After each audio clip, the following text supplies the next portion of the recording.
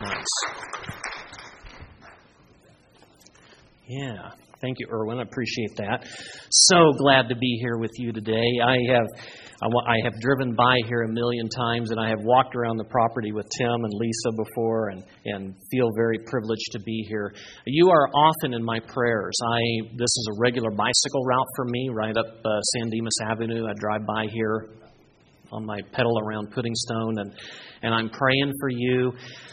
Many years I've known Tim and Lisa and appreciate their friendship, and you must know they love you deeply and care so much for you, and so glad that you can love on them in return. I know they have walked a difficult path these past few years with Lisa's health, and but that they have a church family to rely on and draw on is so wonderful, and so thank you for loving on them.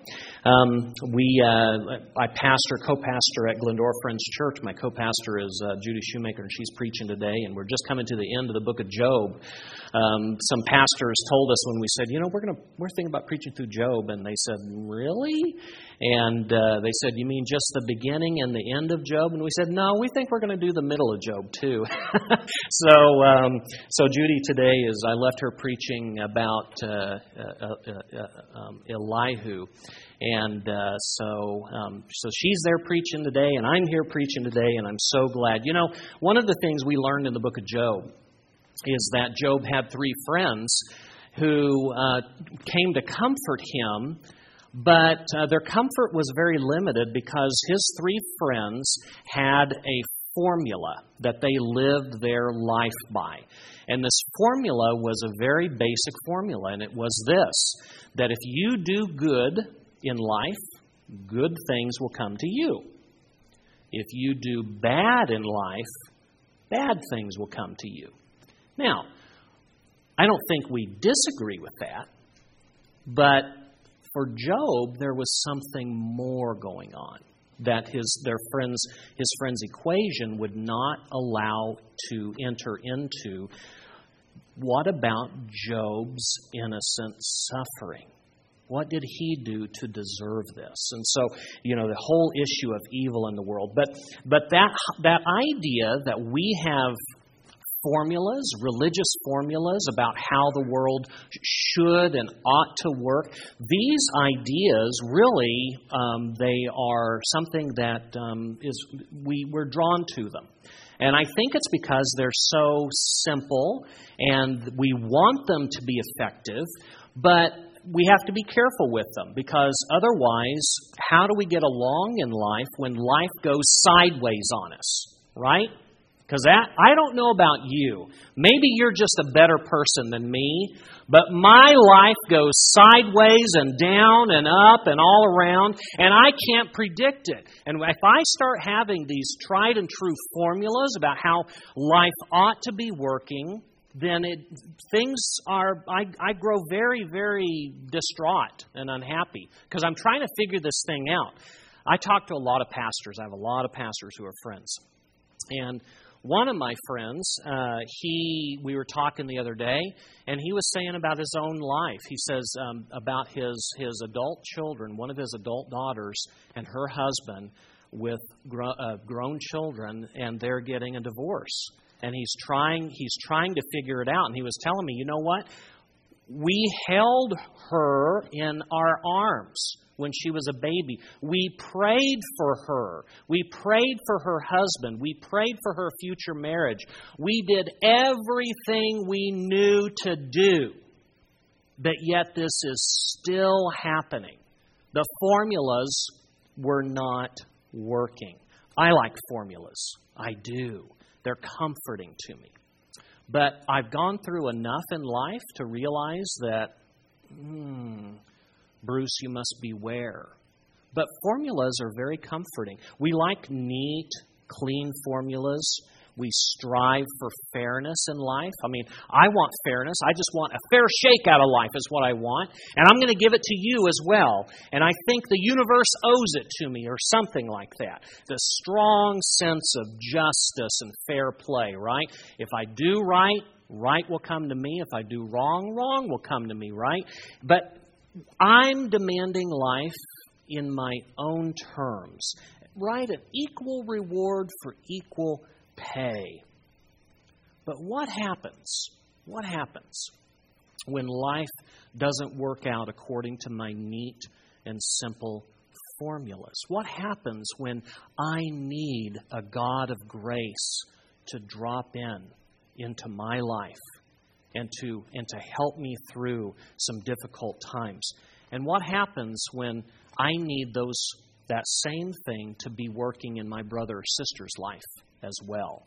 What kind of person will I be in the midst of their sorrow and their heartache and their hurt and maybe even their sin, that I'm walking with them and trying to help them through? So today we're going to be looking at, if you have your book or you have your device, we're going to be looking at the Gospel of Luke, and chapter 15 is where we're at. We're going to be looking at that very famous story about the prodigal son. And really, Jesus' parable here is not about just a son, but it's a parable of what you might call two lost sons. So Rembrandt, famous Rembrandt, had a picture, a painting that he did. He's one of the Dutch masters, and it's a painting of the prodigal, called The Prodigal. And there it shows the prodigal kneeling down, rough-hewn, barely has shoes on his feet. His head is shaved, an ancient sign of not good things going on.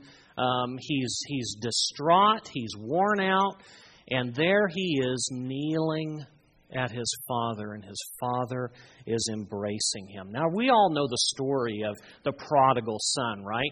Who was a wandering, squandering, needy, and ultimately alone guy. Because he decided that he was going to go off and do his own thing. But when he came home, Dad embraced him. And Dad told the servants, quick, bring a robe, bring a ring, bring sandals, and kill the fattened calf. All the things that talk to us about being included back into the family. That's exactly what the father offered to him. And we love the prodigal son. We love it because we need it, don't we? You and me. We need to know that God will embrace the prodigal. Because that's me. And dare I say, that's you. And we need to know that. But the loving Father also had another son. And that's what I want to look at today. So Luke chapter 15 is where we're at, beginning in verse 25. Try this on for size. The loving Father, not only did he have a wandering, squandering, needy, and alone son, but he also had a dutiful son at home. So verses 25 to 27. Meanwhile, and we love that little phrase there, meanwhile, that tells us something else is going on in this story. Meanwhile, the older son was out in the field, and when he came near the house, he heard music and dancing. So he called one of the servants and asked him what was going on. Your brother has come, he replied, and your father has killed the fattened calf because he has him back safe and sound. So here's the older son, the dutiful son, the son who stayed home, the son who did not wander, did not squander. He was not needy, and he had the fellowship of family that he did not leave. He was out laboring in the field. He was responsible. He was not a troublemaker. He was everything you want a son to be. And he comes in from the fields. He's been working hard out there, working for the family. He comes up to the house and he hears this amazing celebration going on. So he calls a servant over, asks him, what is going on here? And the servant says, you won't believe this, but your wandering, squandering, needy, and ultimately solitary brother has come back home. Your dad has killed the fattened calf, and everything that meant that he has been embraced back into the family. Now, try this on for size. Secondly, the dutiful son protested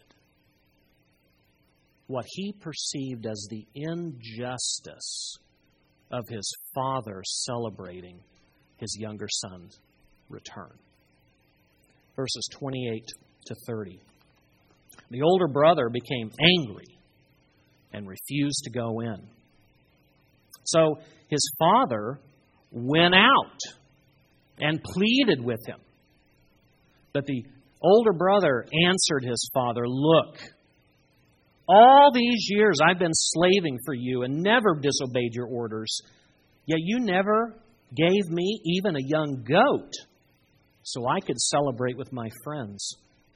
But when this son of yours, who has squandered your property with prostitutes, comes home, you kill the fattened calf for him."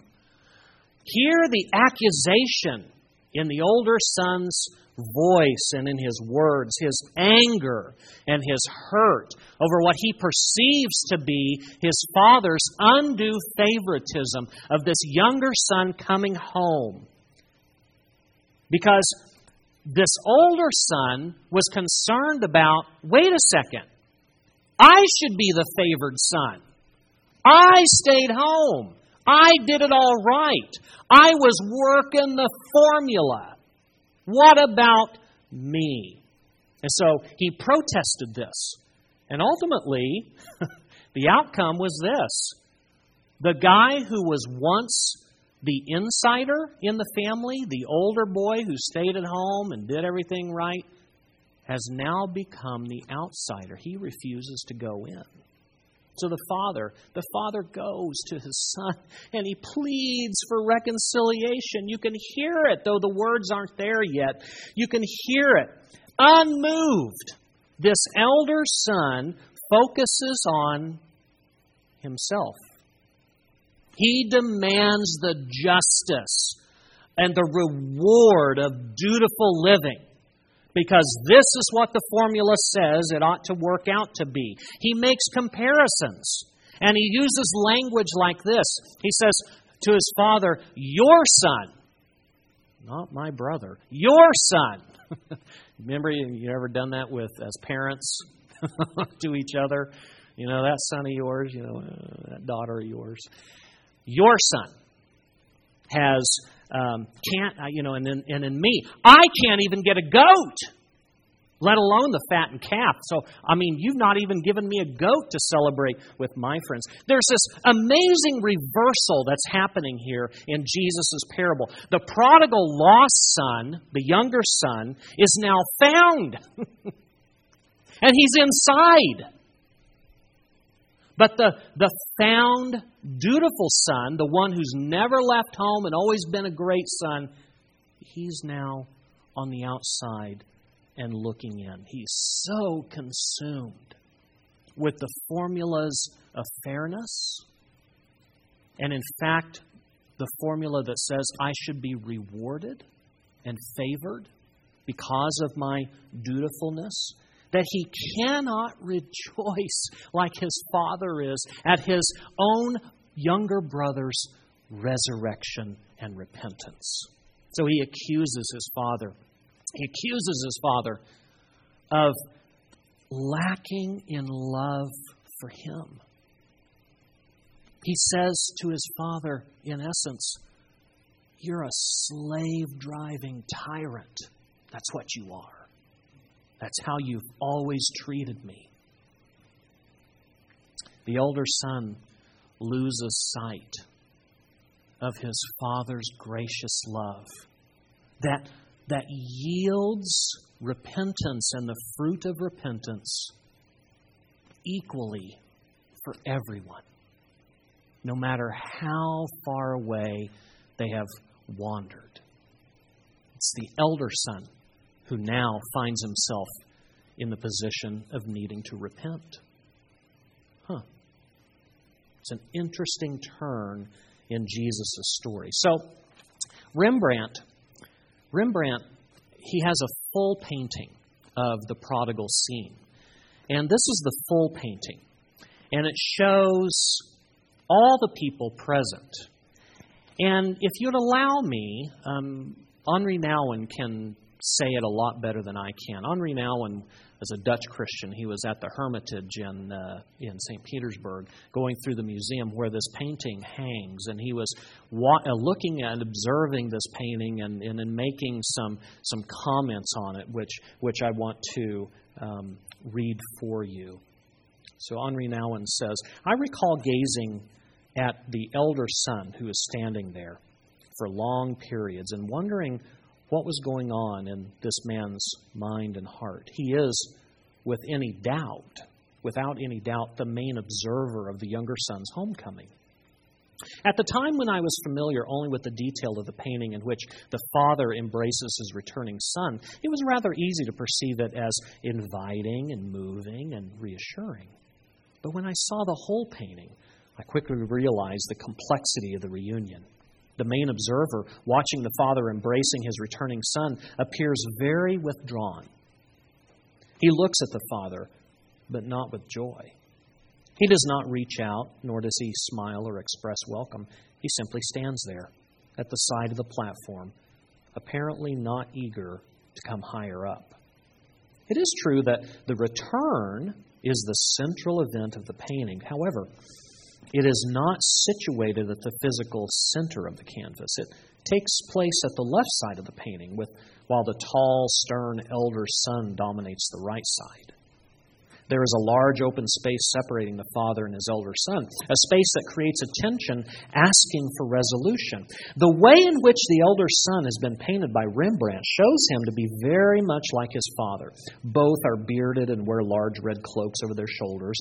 These externals suggest that he and his father have much in common. And this commonality is underlined by the light on the elder son, which connects his face in a very direct way with the luminous face of his father.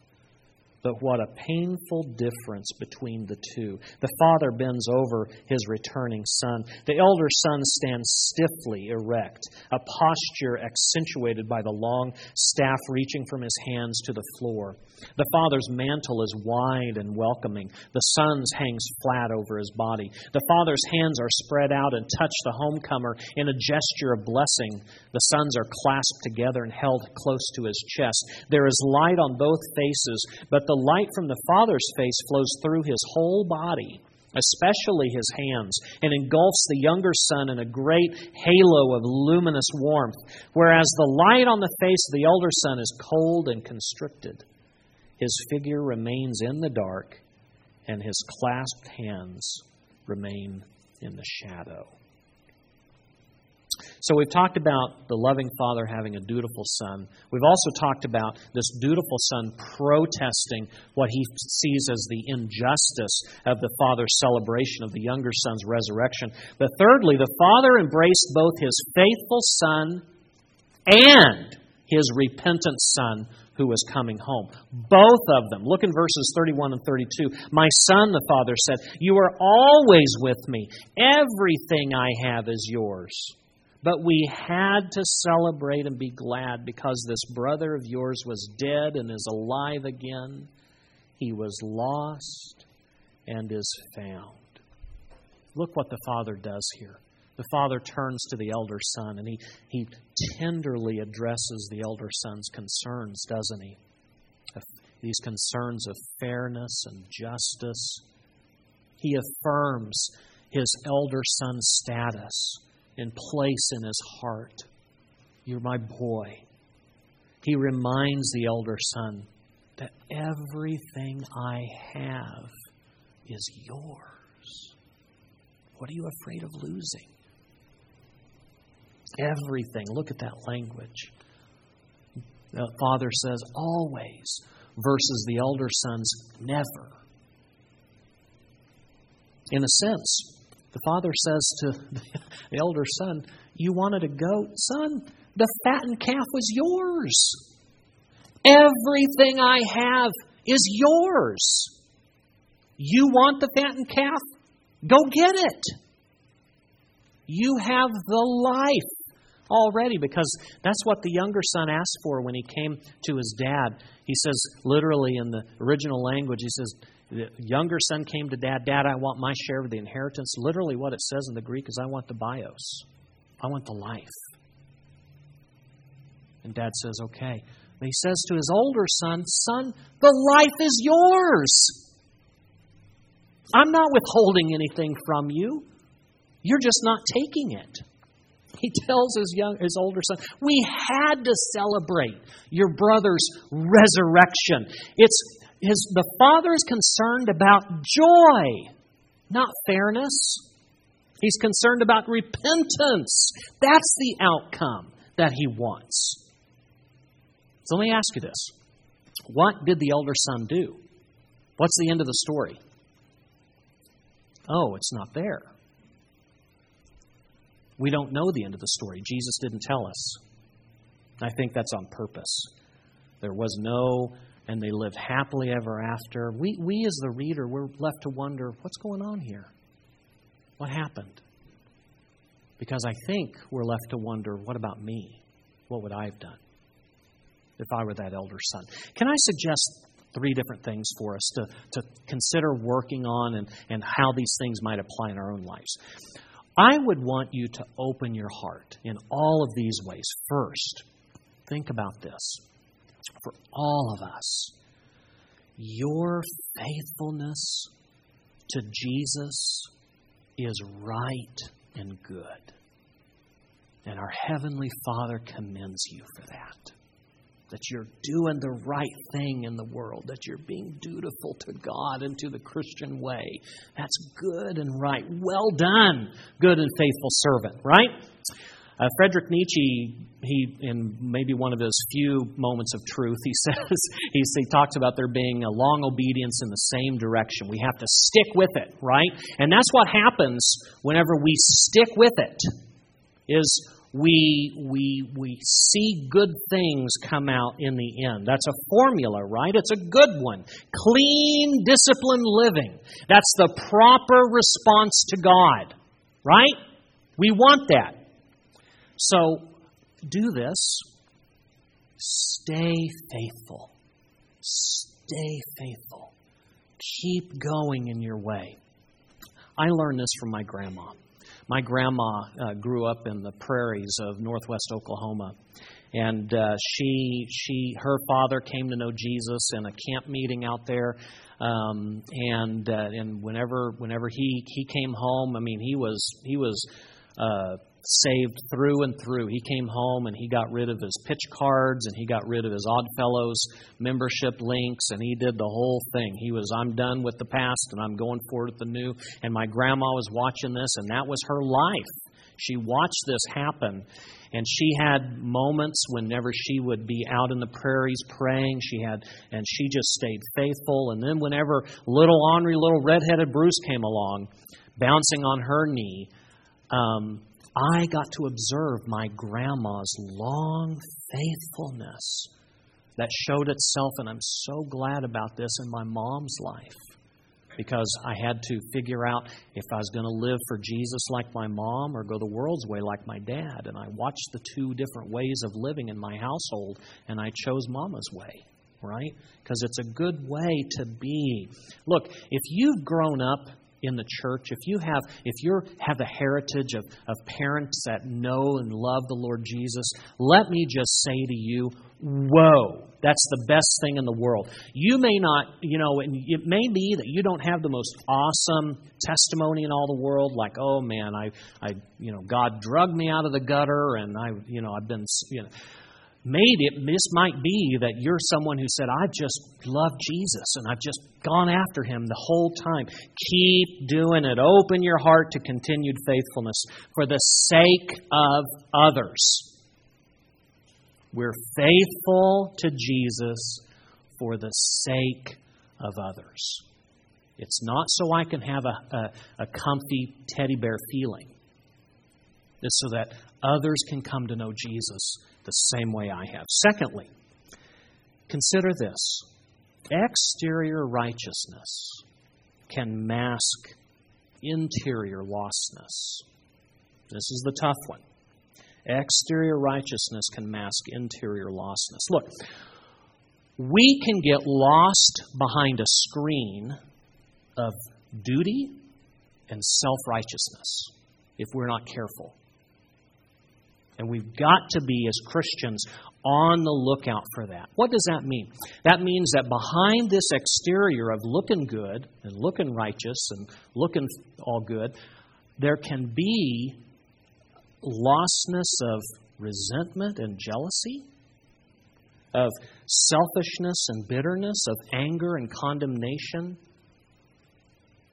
And we must be careful in looking about that and always needing to put off the "what about me" syndrome. Well, what about me? I've always been here. What about me? Don't my thoughts and opinions count? What about me? Because that's what the elder son was concerned about. We too easily, if we're not careful, we forget our own repentance and rescue. Right? Do you remember your repentance and rescue? Your own? Do you remember that? I do. Man, God has brought me out of some really crazy places that if I weren't careful, man, I would be in a gutter somewhere. I know what God has done for me in Jesus Christ. Remember your own story. Man, and I got to tell you too, old Bruce Butler, I can do duty really well, right? I mean, man, I got it all down. I got things wired. I got the formulas all right there. But if I'm not careful, I then start demanding that all this reward and favoritism starts to come my way in the kingdom. And then when it doesn't start coming my way, I get all bent out of shape. So Henri Nouwen, if you don't mind, I just want to share this little thing with him because he started to consider this about himself, and he looked into his own heart. And this is some of the things that he found. He says, when I listen carefully to the words with which the elder son attacks his father, self-righteousness, self-pitying, jealous words, I hear a deeper complaint. It is the complaint that comes from a heart that feels it never received what it was due.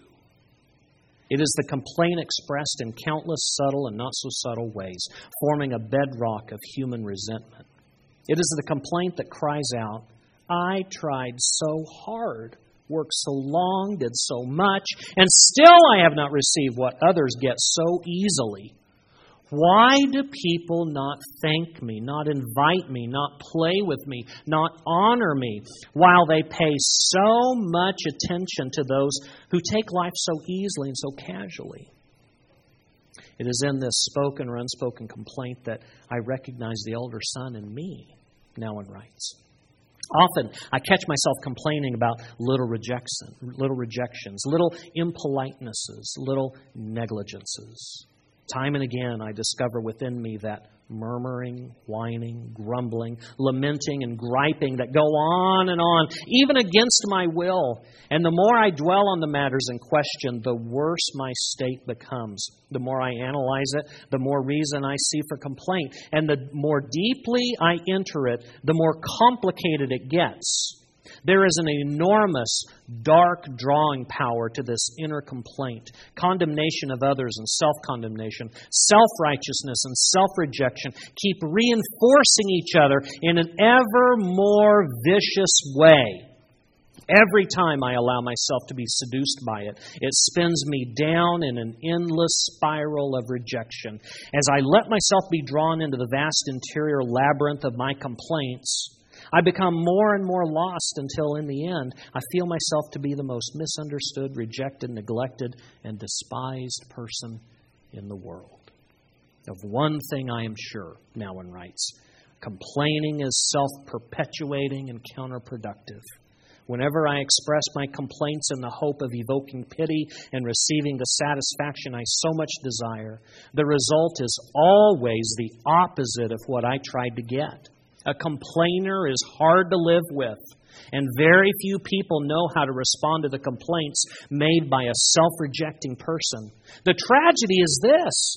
Often, the complaint, once expressed, leads to that which is most feared, further rejection. Tough deal. Tough deal. You know, we have a reader board sign over at our church on Lone Hill like you do here. And a few months ago, we had a sign up there, and I remember it. It says, forgiveness, talks about forgiveness. Forgiveness sets a prisoner free. And I realize that prisoner is me. I think there's a lot of truth in that. So would you do this? If this is where you're at and you feel the Spirit's tug in your heart, would you repent of your callousness to others and your jealousy of God's grand love that goes out to all people? He loves you too. But don't you want Him to love all folks? I do. I do. Do you trust in God's all-forgiving love? We have to work at it, don't we? So open your heart to repentant sinners coming home, including yourself. Thirdly, you are Father God's beloved child. This is so important for you to understand and to take into your life. You are Father God's beloved child. So last few years we've been doing Alpha. Alpha is a series of exploring Christianity and the claims of Christianity. Who is Jesus? Why did He have to die? What is prayer? What about Scripture in the church? And so in Alpha, which began in London and has now gone all around the world, one of the speakers for Alpha is a guy named Charlie Mackesy. Charlie Mackesy he tells his story, and he was an artist and a very ardent atheist. And with his clique of friends that he was with, boy, they would just go after anything religious and especially Christian. And he remembers being at a home one time with a lot of his friends who were not Christians at the time. And he was laying down in bed, and he said he woke up to feel one of his friends sit on the end of his bed. And this friend was a very successful artist, getting multiple 5 figures for art pieces, that sort of thing. Very successful. And his friend was sitting down on the edge of the bed crying. And Charlie gets up and says, "What's going on?" And his friend says, "I thought this would be it."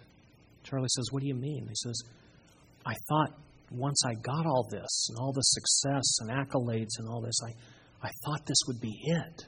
But this isn't it."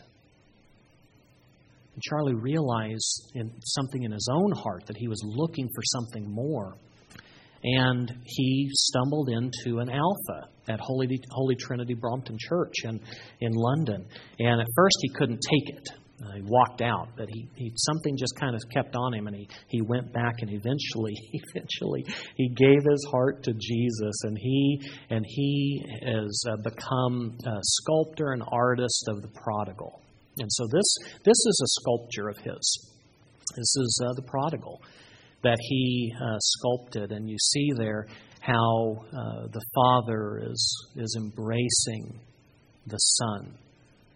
And this is what Charlie Mackesy, the author or the artist, says about this. He says he's trying to tell people what he himself needed to hear. You are loved. You are loved. Friend, you are loved.